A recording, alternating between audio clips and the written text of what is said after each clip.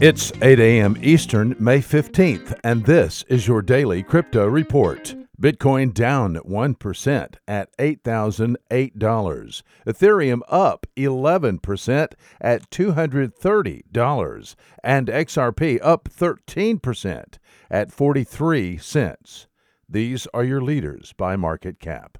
Top gainers in the last 24 hours, Quantum Resistant Ledger up 32%. Z Classic up 32%, and Project Pay up 24%. Today's news.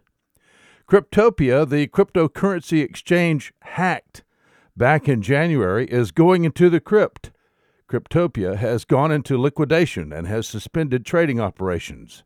Cryptopia confirmed the news today on social media and its website. The government of the German state of North Rhine-Westphalia announced plans to establish the European Blockchain Institute to research blockchain technology. The institute is to be established later this year. According to the announcement, the motivation for establishing the European Blockchain Institute is because Europe is behind the United States in blockchain technology.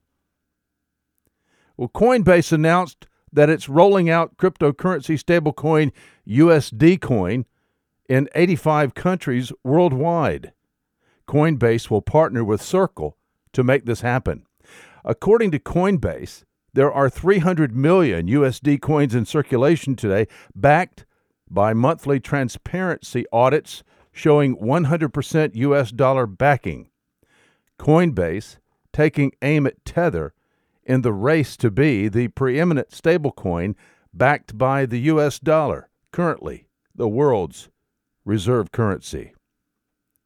Well, those are your leading headlines today. Visit us at dailycryptoreport.io for sources and for links.